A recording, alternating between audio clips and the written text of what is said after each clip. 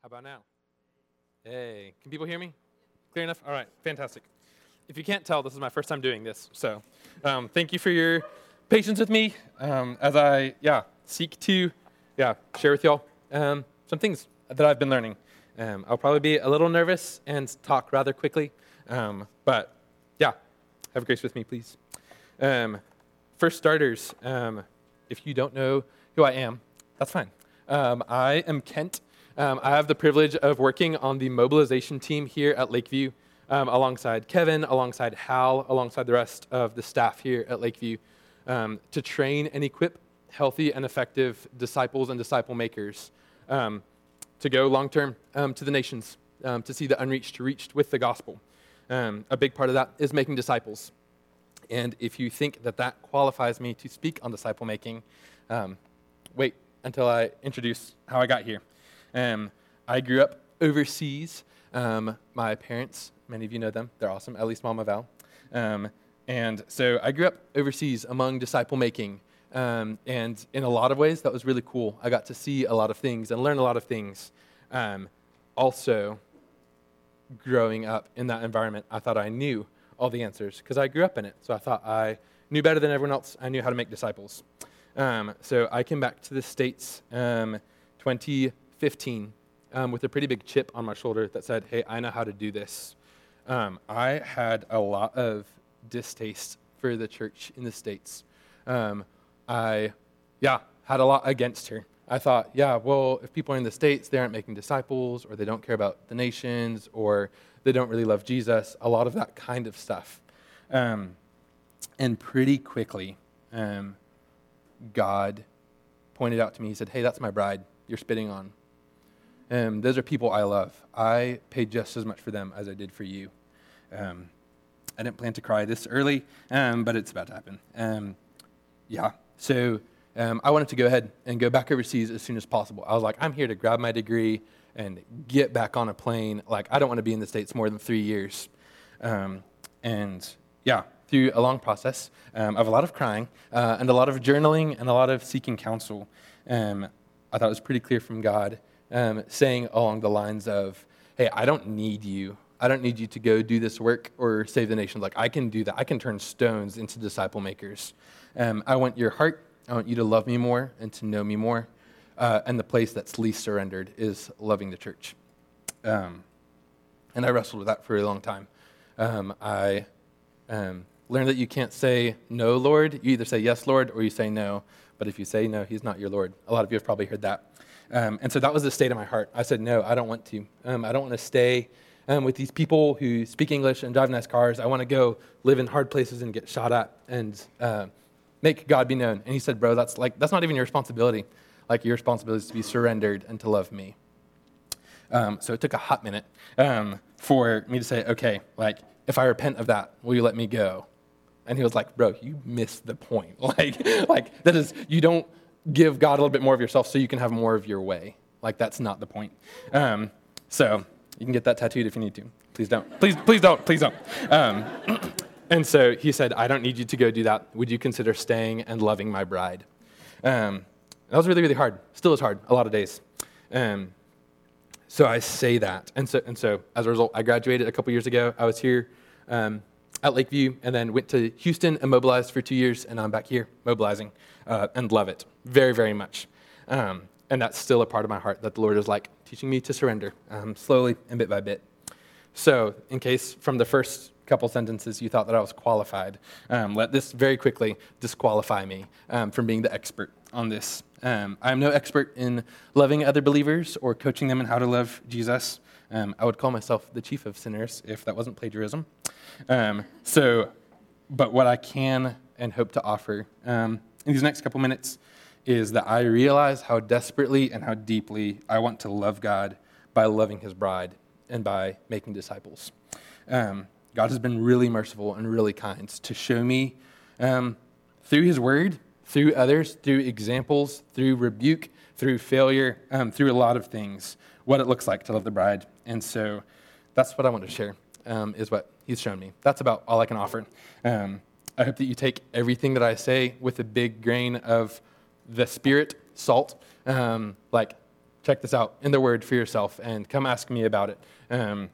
Like, this isn't like a sermon from the back of the Bible. This isn't like in the appendix, like, I've been reading this part that y'all haven't. Like, this is gathering what I've learned to the best of my ability. So, yeah, take that as you will. I'd love to pray for us, as we, start talking about this. God, you are good and you are kind, and we want to know you and know you more. We want to make you known. We want to surrender more and more of ourselves. Why would we not want to surrender every inch of our lives to you and to be made more like you? In this time, would we hear you clearly? Not me, not the things I've prepared, not even my experience, but that each of us would walk away tonight thinking about you, wanting you more, and have maybe an idea of where to start in how to make others know you as well, how to walk with others. Not perfectly and not have all the answers, but at least have some good questions to ask as we pursue you and making you known. Would you ease our fears? Would you ease our frustrations? Would you ease our distractions? We want to know you and see you more clearly. We pray this in the name of Jesus Christ. Amen. That was the first part where I was going to cry. I think I'm safe for a couple minutes. So I'd love to start with a definition. I think it's the next slide. Here we go. This, again, is not in the appendix. This isn't in the back of the Bible. This is basically, how I've seen all the pieces of discipleship, a relationship that moves people towards God, kind of ends up being something like this. Discipleship is leveraging my love of God, my time, my attention, and my affection to help this person who I'm discipling to know God and to be more like God. You could pick that apart. You could probably find some other things or more nuance to it. But for the sake of tonight, let's talk about discipleship as if it's that. It's a relationship, and it's choosing to leverage what we have and what we know to help others know God more. The end of that is to know God and to be more like God, which means that discipleship is a means to an end. So the point of discipleship is not to disciple people, right? It's not to check off that box or to say that we did, or even to obey it for the sake of obeying it. It is a command, and we should obey it, but it's not for the sake of that. It is the means to knowing God, to being more satisfied in Him, to being more like Him, and to being free from sin. Just generally enjoying and loving God more, right? So if discipleship is those things to help someone know God and be more like God, if we don't want those things, if we don't want to know God or be more like God, you have no business making disciples if that's not the point. If you don't love God and want to be more like Him, then if you successfully disciple someone, they will also not love and know God. Does that make sense? If you're reproducing what you are and you don't love God and He doesn't satisfy you, like, why would you want another one of that? Compared to, I love God and I'm sold out, and what's on His heart is on my heart. Like, yes, cool, let's duplicate that, right? So that's where it has to start. So I think the next slide is a whole bunch of verses. There's a lot of verses in here, if you couldn't tell, and you can't really see the references super clearly, but I'll read those out. We have a lot of verses we're going to cover. So you can write them down or not. Come get the slides from me later if you want. The first one is to know and enjoy God. So Zephaniah 3:17 says, "The Lord your God is in your midst, a mighty one who will save. He will rejoice over you with gladness. He will quiet you by His love, and He will exult over you with loud singing." Raise your hand if that's a God that you want. Awesome. Cool. We won't do that for every verse, but that's the idea. Psalm 16:11, "You make known to me the path of life. In your presence there is fullness of joy, and at your right hand are pleasures forevermore." I really want that. Like, that is a God I want and I could sell out to. Psalm 73:26, "My flesh and my heart may fail, but God is the strength of my heart and my portion forever." Like, I need that on a daily basis. I fail, I'm weak, I'm stupid, I'm selfish, I'm angry. I need a God who is the strength of my heart and my portion forever. That sounds like really satisfying to me. That sounds awesome. For some reason, it also pleases Him. Philippians 2:13 talks about, for it is God who works in you both to will and to work for his good pleasure. Yeah, God loves us and wants a relationship with us. Like, that should be a good enough reason by itself. Thankfully, God is kind enough that he tells us what he wants, and he tells us that we should do it. He tells us why we should do it, and he tells us how we can do it. Like, he is kind. That's the entirety. He gives us the how, the why, the reasons. He gives us a lot behind it. So he delights in having a relationship with us, and getting to know him and loving him is like our natural overflow response. If he loves us, like really loves us, and if we get that, then our natural response is to love him back and to like pursue him wholeheartedly, right? If someone came up to you and handed you $1 million and solved all of your problems and gave you all the love you could ever need, you probably wouldn't be dismissive and be like, oh, cool, thanks. You'd probably be like, wait, hold on, who are you? Thank you so, like, why? Thank you so much. Like, where did this come from? Why did you pick me? Like, you would be so intrigued. By that person. Another part of that, a friend shared with me a rock climbing analogy. If I invite a friend, Jacob, and I say, hey, Jacob, I love rock climbing. And he goes, cool. Okay. The next day I say, hey, Jacob, I love rock climbing. He goes, oh, that's cool. You told me that last time. I read the Wikipedia page. I'm like, okay. You're like, kind of interested to do that on your free time. The next day I say, hey, Jacob, I love rock climbing. And he goes, yeah, I watched some YouTube videos. I was wondering if I could even come watch you rock climb. Like, okay, cool. Like, that's a little buy-in. And the next day I say, hey, Jacob, I love rock climbing. And he goes, that is so cool. That sounds terrifying. I kind of have a fear of heights, and my left ankle's kind of weak. Can I come climb with you? Which of those is reciprocating, you love this, I want to do this with you, right? So as we're transformed into God's image and realize how much he loves us and wants to be part of satisfying us, if instead of saying, hey, I love rock climbing, he says, hey, I love you. And we're like, cool story. That doesn't really add up, right? And if he says, hey, I love you and I want to satisfy you and be your everything. And we're like, okay, I don't know where to start, but I want that too. That is the right response of our hearts to God moving towards us. A second part is being satisfied in him. I think we have another slide. I don't know. I just made the slides a couple minutes ago. So, I just want to read through these, and you can take notes or you can listen and hear these things as if God is saying them to you about you. The Lord will guide you continually and satisfy your desire in scorched places and make your bones strong. And you shall be like a watered garden, like a spring of water whose waters do not fail. Blessed are those who hunger and thirst for righteousness, for they shall be satisfied.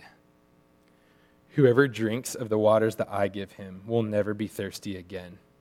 The water that I will give him will become in him a spring of water welling up to eternal life. Jesus said to them, I am the bread of life. Whoever comes to me shall not hunger, and whoever believes in me shall never thirst.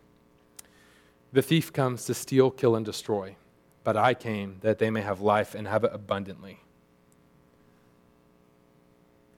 That sounds like a God who is set on satisfying us, right? If you're hungry and if you're thirsty, I will satisfy you. If you're dry and scorched and your bones hurt, I will satisfy you. I will strengthen you. That is God's desire to satisfy us. That is just life-giving to me. I would chew on these for as long as I could. Whether you write these down or whatever. These are verses that you're if this is true, if I really got this, if I really understood this in my bones, how would my life be different? If I really understood that he says, I will satisfy you. That's pretty good to me. I want that. Another thing that God wants is for us to be changed into his likeness. We have another slide. There we go. For whom he foreknew, he predestined to be conformed to the image of his Son. Thankfully, he doesn't just leave us as a really pathetic rock climber. He lets us join him in that and get better at it. Jesus answered and said to them, "If anyone loves me, he will keep my word, and my Father will love him, and we will come to him and make our home with him." Like, if you love me, you'll keep my word. Like, you'll obey what I say.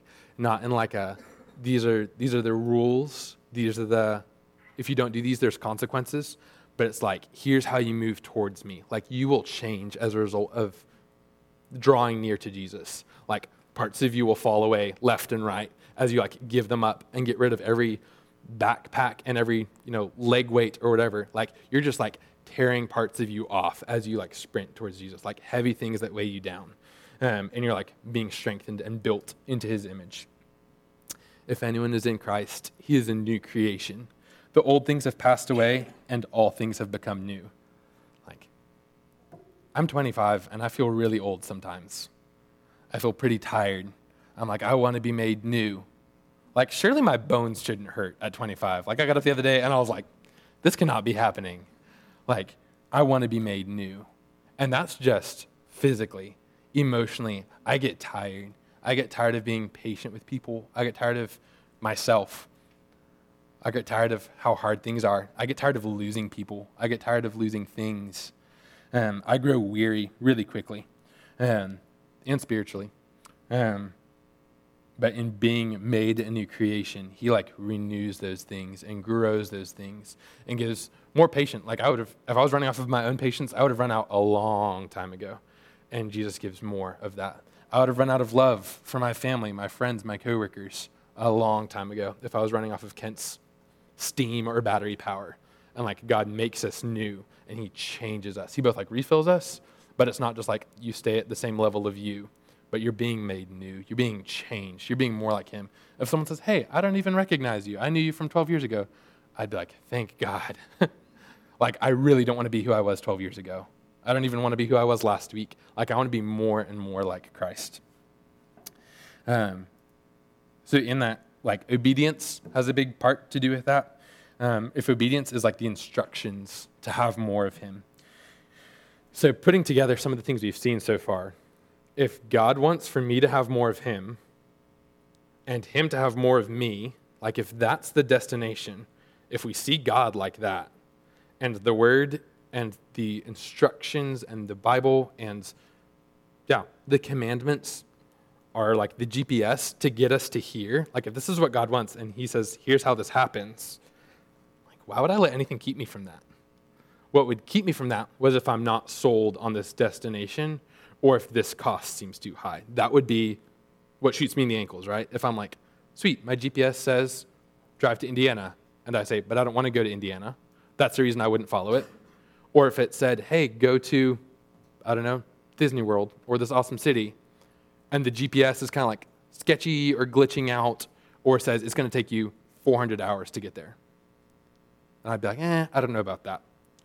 But if we believe that God is where we're getting to, we're getting more of God and he's getting more of us, and these are good instructions and they're like reliable and make sense, then if you put those together, it's like, that seems like a straight shot to me. Like, let's walk in these things to know and get more of God. Like, he's coming to get us, and here's how we like move towards him. Like, that seems really sweet to me. That seems like it's rigged, right? Like, awesome. So we just start doing it and start obeying and moving towards him, and we get more of him? Yeah, pretty much. So that's where we're going. A caveat of that is you might not know or trust God enough yet to want that. You might see his goodness in the word, and maybe not see it in your life that clearly. You're like, hey, you make all these promises, we sing these awesome things, and I don't see that yet. God is so patient and so kind. He gets that. And he's not an angry dad standing at the top of the staircase tapping his foot and being like, come on, we've talked about this. I literally told you that last year. Are you kidding me? That's not his attitude towards us. He's like, I know. Okay, come on, let's work on it. Like, step by step. Like, learn to love me and trust me more and more. And the more you do that, like, the even faster the more you'll want him and want to move faster towards him. If that starts by crawling towards him and being like, hey, I don't know if I haven't seen you do this and this and this. And he's like, okay, Like, doesn't change his character. He's not like, oh, you're right, maybe I'm not a good dad. He's like, no, I am. Let me show you how I am. If you're like, I don't know if I can trust you with my future. He's like, let me show you how I'm a good shepherd. Like, he delights in answering that. So trust him. Like, use what you learned from the word to like know God's character and trust him. Start with that. It's not all based off of your experience. Like, that'd be a really horrible way to follow God, is based off your experience. But when you say, hey, I hear this and I don't see how this adds up, he says, okay, come on, let me show you. And that is really, really sweet. I don't know any other father or any other shepherd that always has that attitude towards us besides God. And then a fourth part of that is being free from sin. Like, as God pursues us, sin is like those backpacks, those things that we're like getting rid of as we move towards him. James 4, 7 through 10 talks about submit yourselves therefore to God, resist the devil and he will flee from you. Draw near to God and he will draw near to you. Did you hear that? Draw near to God and he will draw near to you. Like that is some good news. That makes me want God more. That makes me want to get rid of anything that's going to slow me down, right? There's a lot more to that verse. Clean your hands, sinners, and purify your hearts, you double-minded. And then it goes on. And then humble yourselves before the Lord, and he will exalt you. Like, part of that is, like we wash our hands, and we, like, choose to not sin, and we have a part of moving towards him. He draws us, and that's all, like, by his grace that he's gives us the strength to even say yes and listen to the Spirit. Like, that's him pulling, like it's rigged, but there's part of us that he delights in us choosing, cool, I'm going to, like, move towards you in this way. I realize a lot of this is, like, I don't know, theory and concept, if that makes sense. That's how I understand it best, and that might not necessarily land or be the way that makes most sense to each of you. If that is the case, I'm sorry, and I wish I could explain it another way, and if it doesn't make sense, please talk to me, and I'd love to try to explain it in a way that does make sense. You also have some incredible people here who can explain these things a lot better than I can, such as Kevin, such as Sophie, such as the other staff of this church, the other interns, Riley, like, can probably explain these things a lot better than I can, and probably in language that makes more sense.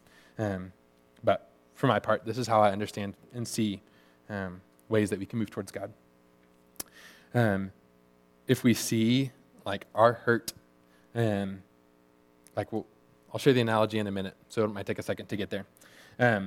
But imagine a toddler has a stomach bug, right? They ate something bad, whatever, their stomach hurts. But they know that, say, cleaning chemicals kill bugs, right? Or they kill bacteria. And so if the toddler takes a sip of the cleaning chemical because he's like, oh, this will fix my problems, that doesn't help. And the kid's a lot sicker than he was to start with, right? That is, as I see, how God describes sin in a lot of cases. Sometimes it's rebellion, sometimes it's those things. It's also like if we're trying to medicate our own pain and we're just like, cool, I'm just going to take the fastest, the quickest, the easiest drug, whatever. Has that ever worked out for any of you? Have any of you been like, yeah, sin satisfies? Like, no, like you end up with a worse stomach ache. You end up throwing up. You end up going to the hospital, emotionally, spiritually, whatever, compared to God healing. And what's so cool is that God doesn't get tired of us asking for help. If we come to him the 400th time of the day and say, hey, Daddy, my tummy hurts, he's never like, okay, really? That is never his heart posture toward us. He is kind and compassionate and patient. That means you never have to stand in the corner with your stomach hurting. Oh, I've already used up my help me, Dad, today. Oh, this isn't a big enough deal. Oh, it's just a little stomach ache. Maybe if I throw up and it gets really bad, then I'll ask him for help. But he might get mad at me. That is never God's heart posture toward us. If our view of God is, say, you wreck your dad's car. If your view is, oh, if Dad finds out, he's going to kill me, compared to you get in a car wreck and you say, I need to call Dad. Dad will come and fix this and make it all right. He might like, tell me how not to later, or I might be grounded or whatever, but like, I need to call him very first. Like, that should be our heart posture towards God. If we say, oh no, like, God's going to be so mad at me. It's like, praise God. That's not who he is. Yeah, he is a good father. I'm probably just going to say that a lot of times. Yeah, sin kills and separates us from God. And the more we love God and see him and know him, the faster we run to him when we have stomach aches, the faster we run to him when we have problems and when we have hurt, the less we want those medications that make us throw up anyways, right? Like the more he satisfies, the less we'll be looking for other things to satisfy us. Yeah, you can't just sin less because you feel like sinning less. You sin less when your appetite for God increases. I don't know I think it's a John Piper quote, is the greatest, I'm looking to Kevin for help. I don't know if he knows. It's something along the lines of like, the greater our appetite for God, the more, we decrease our appetite for sin. Something like that. He probably knows those things better than I do. That one. Yeah. Yeah. Yeah. That exactly. Look up Piper quote, sin, appetite, nibble, world. You'll get there. You'll find it, I promise. Yeah. So that's how appetite for God works. That's all I have now. So a question that I have for you is, that I want you to like take a second and think on, is what if what if I don't pursue God because I don't see him clearly? What if we saw clearly that if we're saved, if we have saving relationship with Jesus, that we have God's full attention, affection, and approval. We have his attention, that he is omnipotent. There's nothing too small. There's nothing too big. We have full access. We don't have to wait in line. There's never someone having a worse crisis that God doesn't have time to look at us. If you're like, oh, but I know there's people having really bad things, I'm just having a bad day, I guess I need to be like 17th in line. Like, God is at all of the spots in the line. Like, he has full attention and affection for you. Full attention. His affection is not based on us or our performance. Praise God. Because of Christ, we have God's full, unchanging, and unwavering affection. The prodigal son is such a beautiful story to me. I cry almost every time. That's not saying much. It's a great part where he says, so the son has like royally messed up, absolutely spit on his dad, wasted all the stuff, and wasted everything. And he's like, okay, I guess I'll come back to my dad. And it says, and while the son was still a long way off, his father saw him and felt compassion for him and ran and embraced and kissed him. And the son starts like, hey, but like, don't take me back. I just want to work in your house. Let me just be like a servant. And the dad is effectively like, shut up. Like, I'm so glad you're home. Like, he puts a ring on his finger. Like, you're part of this family. And shoes on his feet and the best robe. Like, let's make it very clear. You're not earning your way back into my approval. Like, I love you. And that is God's heart and attitude towards us when we come back to him. Again, he's not the dad at the top of the staircase. He like sees us and runs to us and embraces us with compassion. That's the God I really, really want. And then approval. Jesus satisfied the demands on the cross.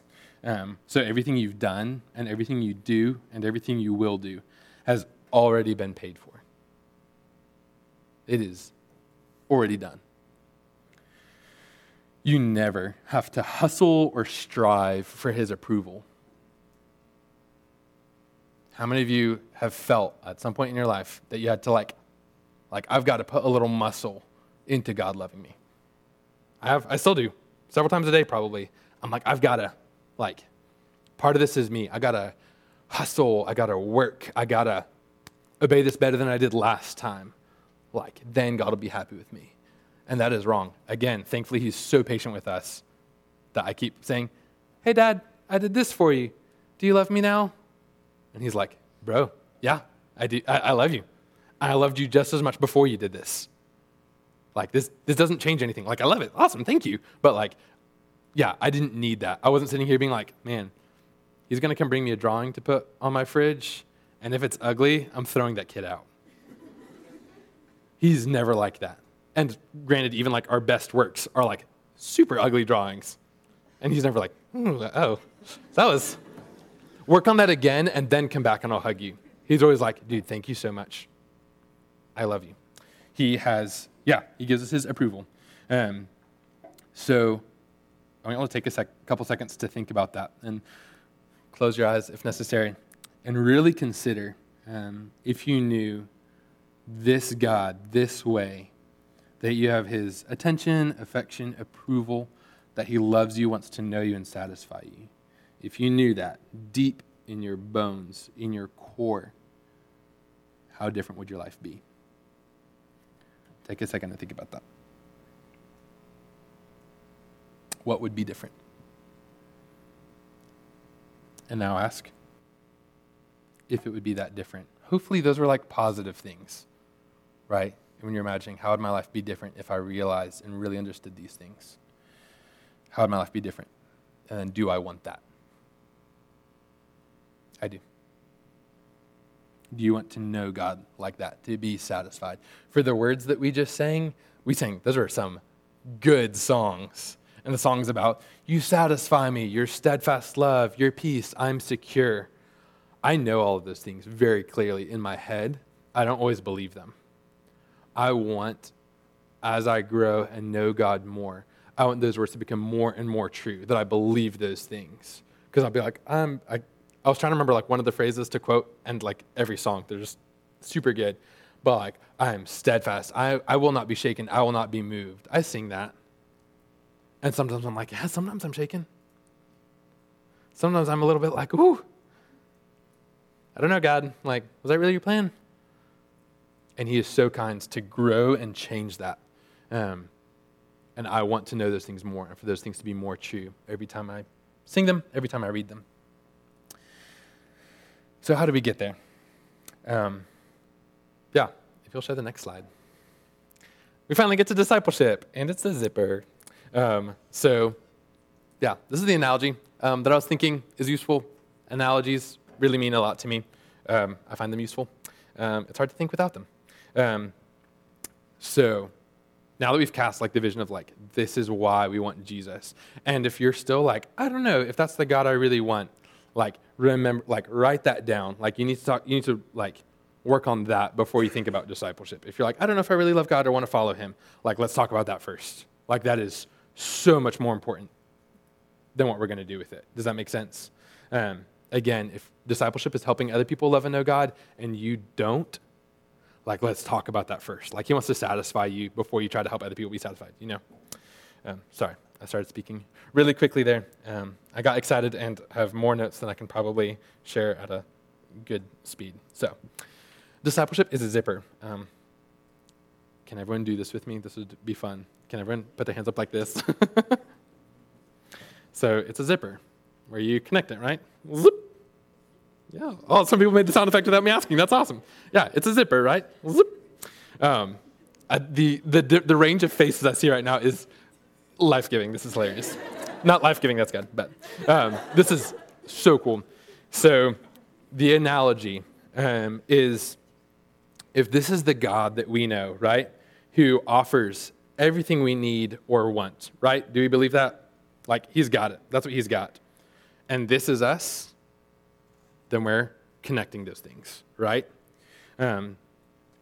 So discipleship is helping someone else zip, right? This is like knowing God, and discipleship is helping someone else with it. The goal, again, this isn't like in the back of the Bible. If you have beef with this, let's talk about it. But the goal of transformation and of knowing God in like your mind, your heart, your character, and your attitude, and like your actions, the goal of all of those things being changed is you or the person you're discipling saying, like, light bulb moment, I get how God's this connects to my this.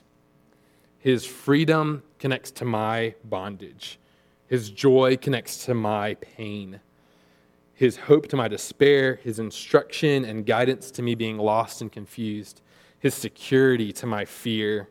His peace to my anger. His forgiveness to my sin and guilt and shame. Like, that is the goal, is like helping people connect and get it. If someone walks away from a discipleship time and they aren't any more closely connected to God, I don't know what you accomplished in that time. And teaching them is obviously one thing. You're giving them information. Often that means, here's the thing, now you zip it up. Not like zip it up, but like connect the dots.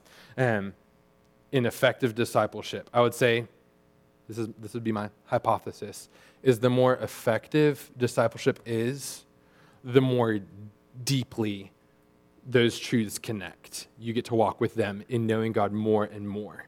If you get to the end of a 9-month discipleship relationship with someone, and I ask the girl you've been discipling, and she goes, yeah, we read a lot of scripture, we walked through a couple books. Yeah, it was really good. And I say, no, like, how was it? And you're like, yeah, we got coffee, we met every week, it was awesome. And I say, like, how are you different? And they go, I don't know. Like, I'm so glad y'all built friendship. But like, it doesn't sound like either of you, like, it doesn't sound like she knows God more, right? If you say, yeah, I learned so much. We read these books and like my understanding of the Mosaic covenant, pristine. You're like, great, awesome. Like, as a result, do you love God more? You're like, I mean, maybe. It's like, oh, man. Okay, like good. I'm glad that you learned that. That is good. Like, can we talk about how either what you just read or what you've been learning, like how does that make you love and know God more? I've heard people ask, like, why is discipleship optional? Do we have to? Sometimes it's people who are, I'm not a people person. It's like, okay, we can talk about that. A lot of people I've heard are like, yeah, but I can do it by myself. I don't feel the need to be discipled or to disciple someone else. I have an awesome quiet time. God speaks to me. I think I've got it. That is more like a stubborn toddler being like, I do it myself. It's more like that than like I'm strong and independent and I like go hike through the mountains for 3 weeks at a time and live off the land. Like that's not how it is. There's a reason in Scripture when God describes his people, he calls us sheep, which are pretty stupid. He calls us chickens. He calls us children. He calls us, not like chicken like scaredy cat, but like chickens. I think that was on purpose. He's not saying, hey, by the time I'm done transforming you, you won't even need me. That is not the point. He challenges us to love him more and to be more and more dependent on him. And he chooses that we get to do that with each other. He is glorified that we do that with each other. Some of the very practical consequences of not being discipled, it's commanded, so you're disobedient. It's a pretty strong consequence right off the bat. You probably won't be challenged and you probably won't be strengthened. I don't call myself out when I'm reading the word if I misinterpret something or choose to disobey something. I'm not like, oh, I shouldn't, Like if someone else is like, hey, you said you were going to do this and you're not living it out.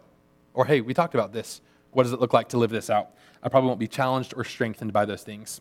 There's a ton more in Scripture about if you fall, how will you get back up? Those kinds of things. So if you have beef with, is discipleship optional? That's something I'd really dig into. Because again, if you're not convinced that that's, don't do it half-heartedly if you don't think that's really worth doing. If you're like, oh, we heard this message and now everyone's supposed to do more discipleship, that's not a good enough reason. Come and be like, hey, I'm not sold. Let's talk about it. So the role in discipleship is to help other people connect theirs.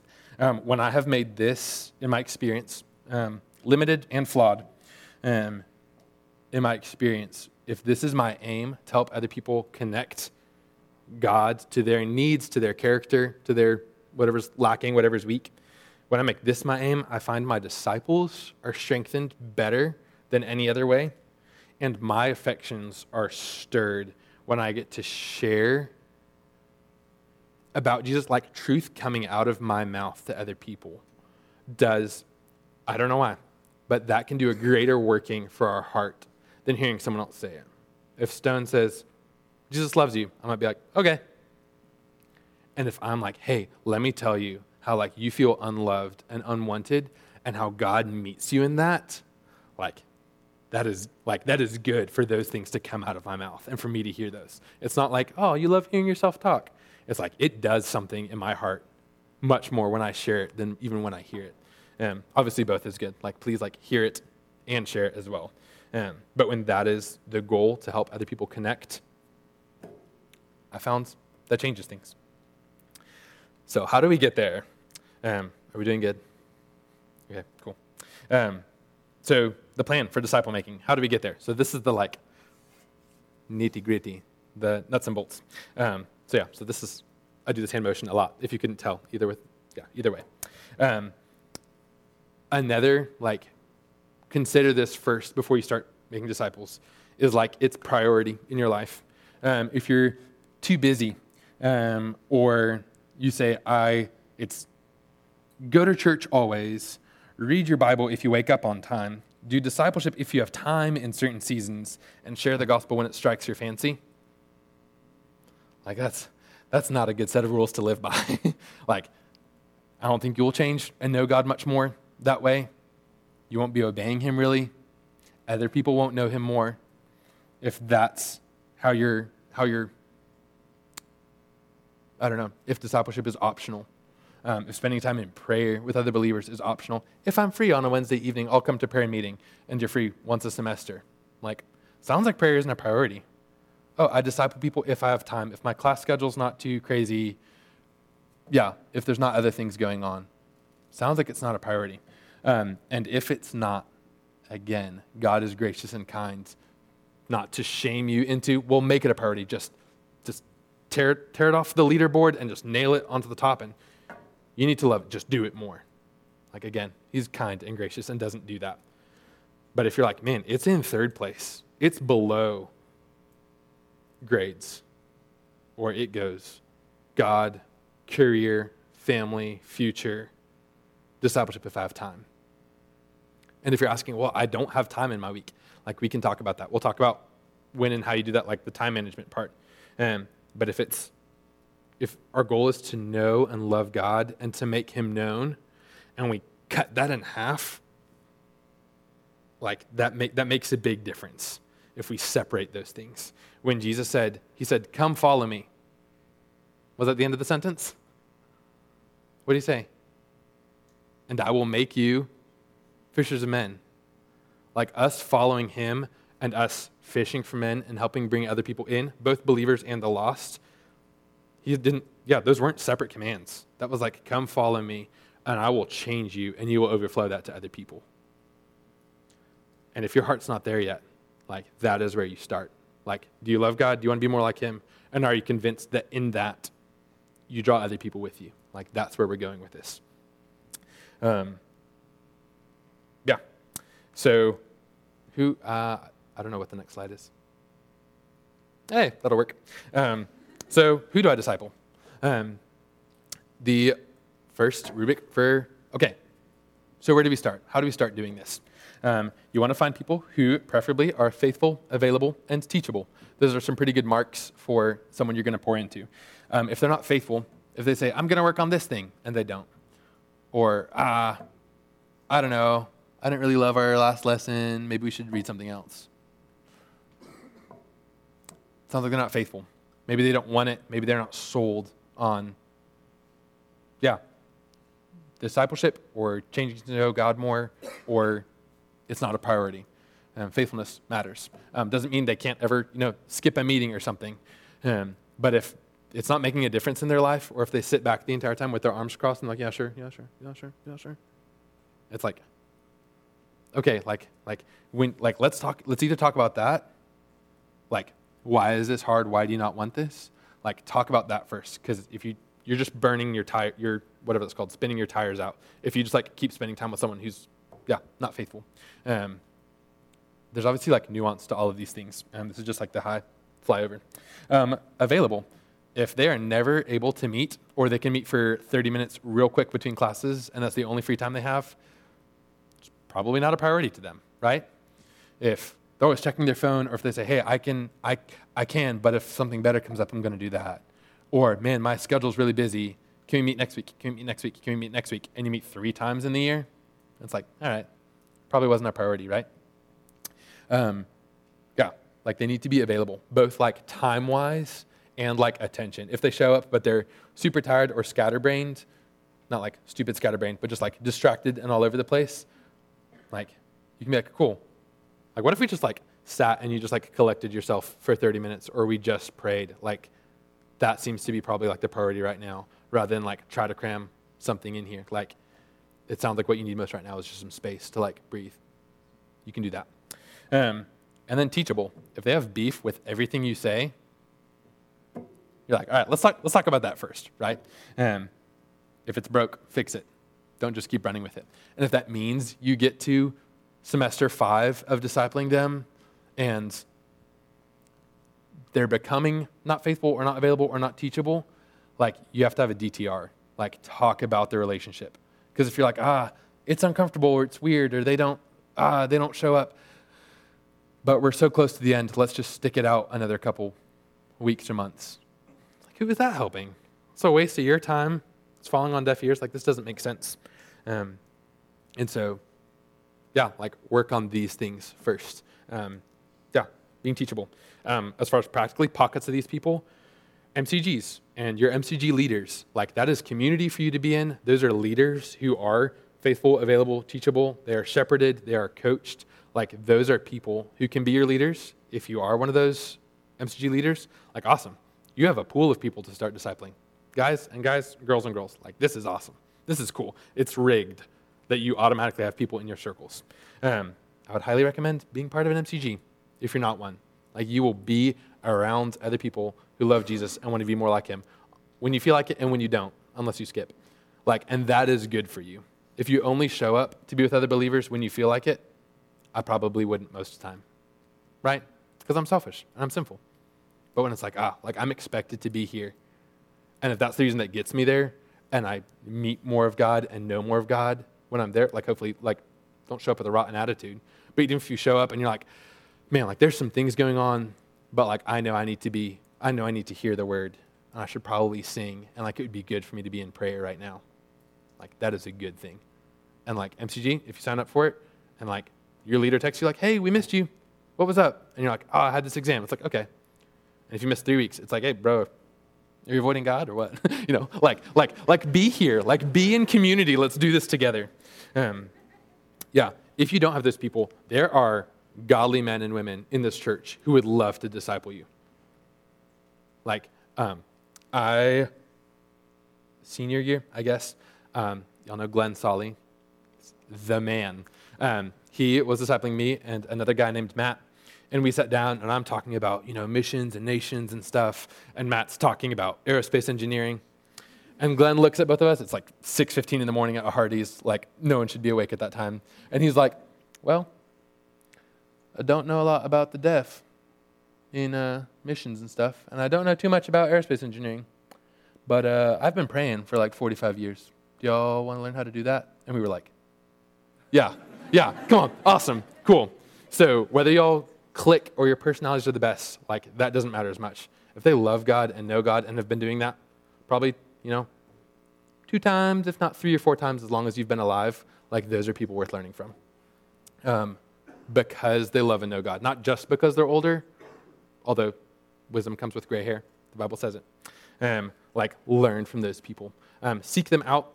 Cliff, if y'all know Cliff Knight, awesome. He and his wife Tama have been discipling and training people for 38 years, something like that. Like they've been doing this a while.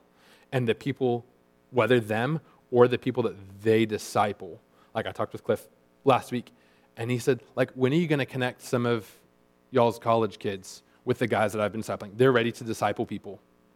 And I was like, oh, it's literally a matter of like, men, meet the men. Women, meet the women. Go for it. Like it is almost that easy. So if you want to be connected to one of those guys, come on. Come talk to me. Come talk to Cliff. Come talk to Kevin. Ladies, same thing. There was the reconnect night the other night. It's like, come meet the other women in the church. Like this is not the entirety of the church right here. Like there's so much more for you to be discipled by than someone 2 semesters ahead of you or 2 years ahead of you. Like learn from the people who have been doing this for so long. Like, I forgot that finals exist. I'm like, you're someone I want to learn from because I'm going to talk about how hard school is, and you're going to say that's not the important thing right now. Like, how's your prayer life? And I'm like, no, you don't understand this final. And she's like, I don't even remember my major. The only thing I remember from college was that I had the opportunity to spend more time learning how to pray, and I didn't. So that's what we're going to do. I'm not going to talk to you about finals. Like, you need some of that. Yeah, the perspective is like a lot bigger than like you have in this room. So also, like, disciple the people in your MCGs and the people around you. Also, there's like a lot of people to be discipled by, and there's youth. Do youth need to be discipled, Gresham? Easy money. Yeah, they pay you to disciple youth. No, that's not true. Pour into these high schoolers. Like, you don't need to be an expert or have a master's. You just need to be like, hey, I've learned this. Do you want to come learn how to pray with me? I'm not even that great at it. Do you want to come pray with me?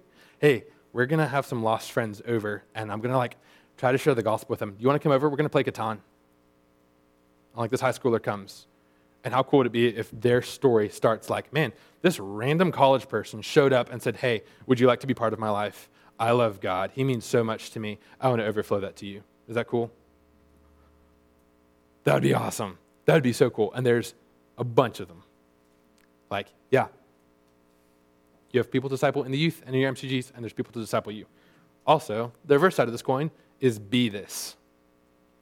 Be this. If you expect this of the people you're discipling, then you need to be that for the person discipling you. If you're, come on, you need to meet with me. I know finals are coming up, but you need to meet with me. And your person reaches out to you, and you're like, sorry, bro, I'm too busy. It's like, all right, hypocrisy. Like, be that. Be that too. Next one. Like, how do you do that? Well, I guess actually before that is like, how often and how long do you do that? When Jesus called us to be fishers of men, he didn't say, and fish for men an hour a week. He said, be fishers of men. That doesn't mean that all of your time will be full-time discipling, but as you go. So invite your people, like, hopefully you're eating more than one meal a day. Invite your disciple to that, to come over and have breakfast, even if you don't talk about anything. Have them over for breakfast. Drive to class together. Study together. Do life together, not just when you're like sitting and talking, like do that, and that is good. But read the word together and pray together and do random life stuff together. Like that is getting to do it together. Like the rock climbing, you don't just like, hey, meet me at the gym. Yeah, this is a cool wall. Yeah, so what have you been learning about the theory and stuff? Like get on the wall, like go do the things. So don't go out of your way to spend time with your disciples. Like fold them into your way. Like also set aside time for them, but like fold them into whatever you're doing. Going grocery shopping? Hey bro, I'm going grocery shopping between classes. Like, you in or nah? Like, hey, on Tuesday mornings, I have later classes, and I love spending time in the Word, at the student center for 45 minutes before we have this class. I know you don't have class then. Like, you want to get up a little bit earlier and like come spend time in the Word with me? We don't even have to talk about it. Let's just sit together and read together. Like, pull them into what you're already doing. You probably already have the time. You might not be able to add, an hour or two block to your calendar, but you have a whole calendar. Like, invite them into the events you're already doing. Like, double up. Also, doing this as a group, having them do it together, I would say disciple more than one person at a time. If you disciple two people, they learn relationship from you. They learn how to do it with each other. That makes it a lot easier for them to like, if they're like, oh, I've only ever learned, but it's like, oh yeah, I've practiced this with my peer. That's good, and like lets you practice it for when they get to pass on to other people. Also, on occasion, as necessary, you can ditch and they can still get together and love and encourage and do the thing together. That is like awesome. If it's, oh, I can't make it, and that, then your person is like, really, like I set aside this time, I was already at Coffee Cat, and now I just have like this hour to waste.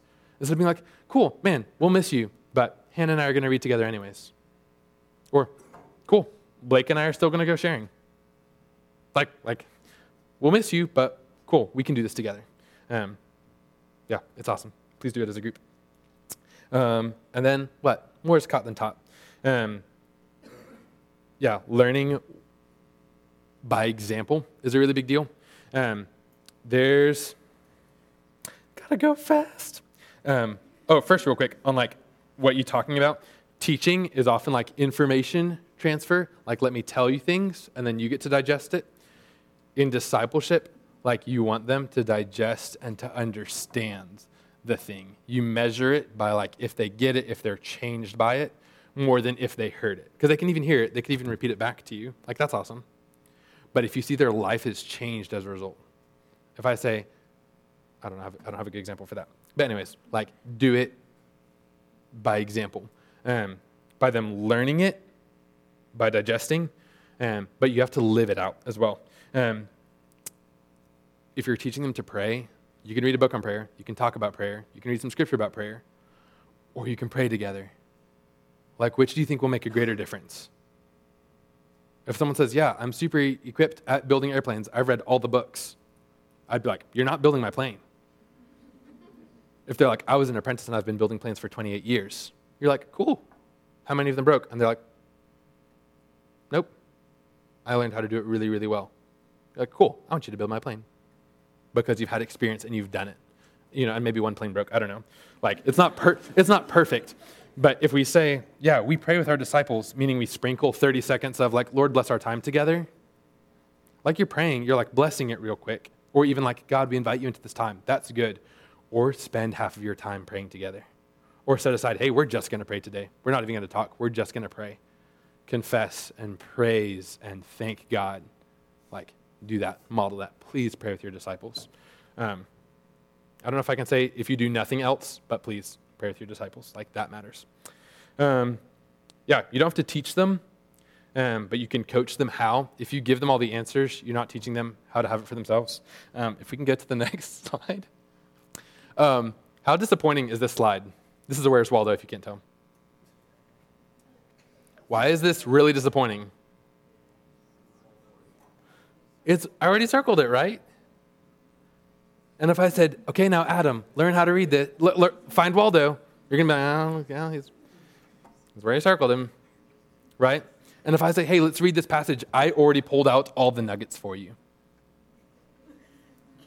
Right? It's like shooting in the foot. Can we go to the next photo? Compared to this is kind of weird. But it's like, here's how to find him. Here's where he most often is. There's a whole bunch more of these things like, here's the eye pattern, and like, draw a grid over the page and move these directions to find him. That's how you teach someone to find Waldo, right?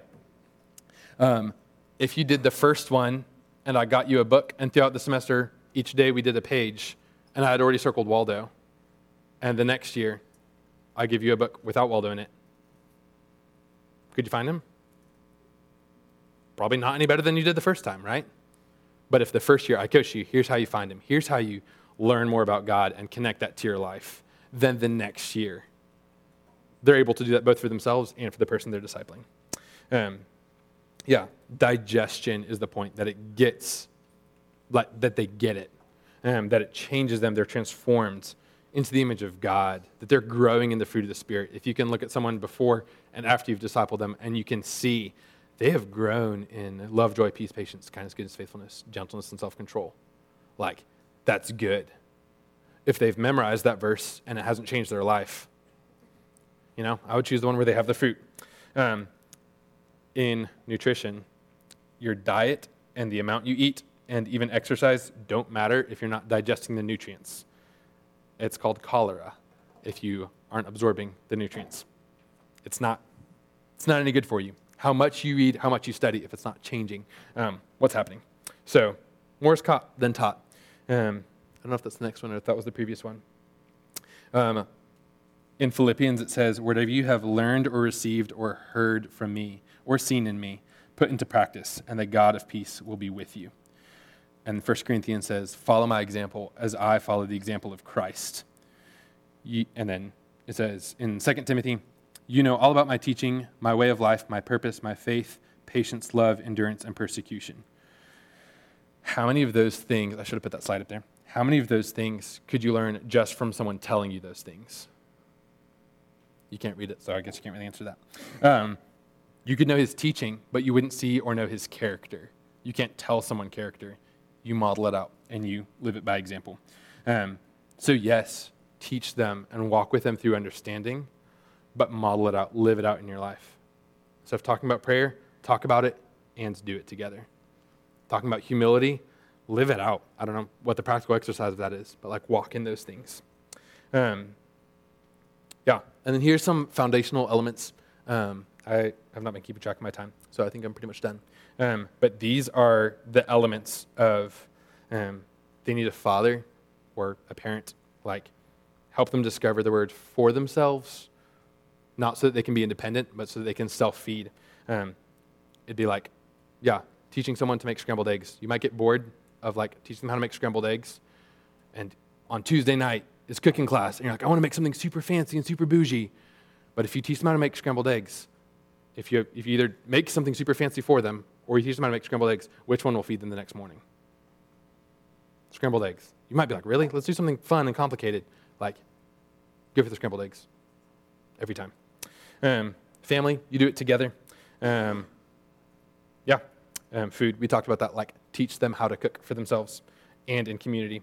There's foundations of things that are probably more elementary and more important to hit before you hit other things. I have a list of those I'd love to share with you. And then freedom. There's freedom in Christ. And I think that's one that's very rarely connected. Is like, man, do you realize he can set you free from your sin habits and your shame and your fear and your anxiety and things that happened in your past? Like, he can set you free from those things, not just like paint over them and be like, oh, that's all good. But like, he can walk through healing and comfort in those things. So this probably doesn't answer all of your questions about discipleship, but I hope this has helped you start understanding like how good God is in some ways that we can know him. I know this is like the end of a semester. If some of these questions are still stirring, I'm here all summer, I live here. Or if, as you look to the next year, like let these things boil in your brain and be like, cool, I think I want to do this, even if it's starting with one person. I'm pretty confident that if you start pursuing that, the Spirit will take it from there. Can I pray for us? I don't know if I pray or you commission, Reverend. Yeah. Father, you're good. We love you. We want to know you more and be more like you. You are kind and you satisfy us and you give us everything we need. And we want to move towards you and we want to pull other people along with us to know you more and being more like you. Would you show favor on this group who's here tonight? Who to walk with and how to walk with them, that we don't have to start perfectly, but just start moving towards you and you will make it clear. We pray these things in the name of Jesus Christ. Amen.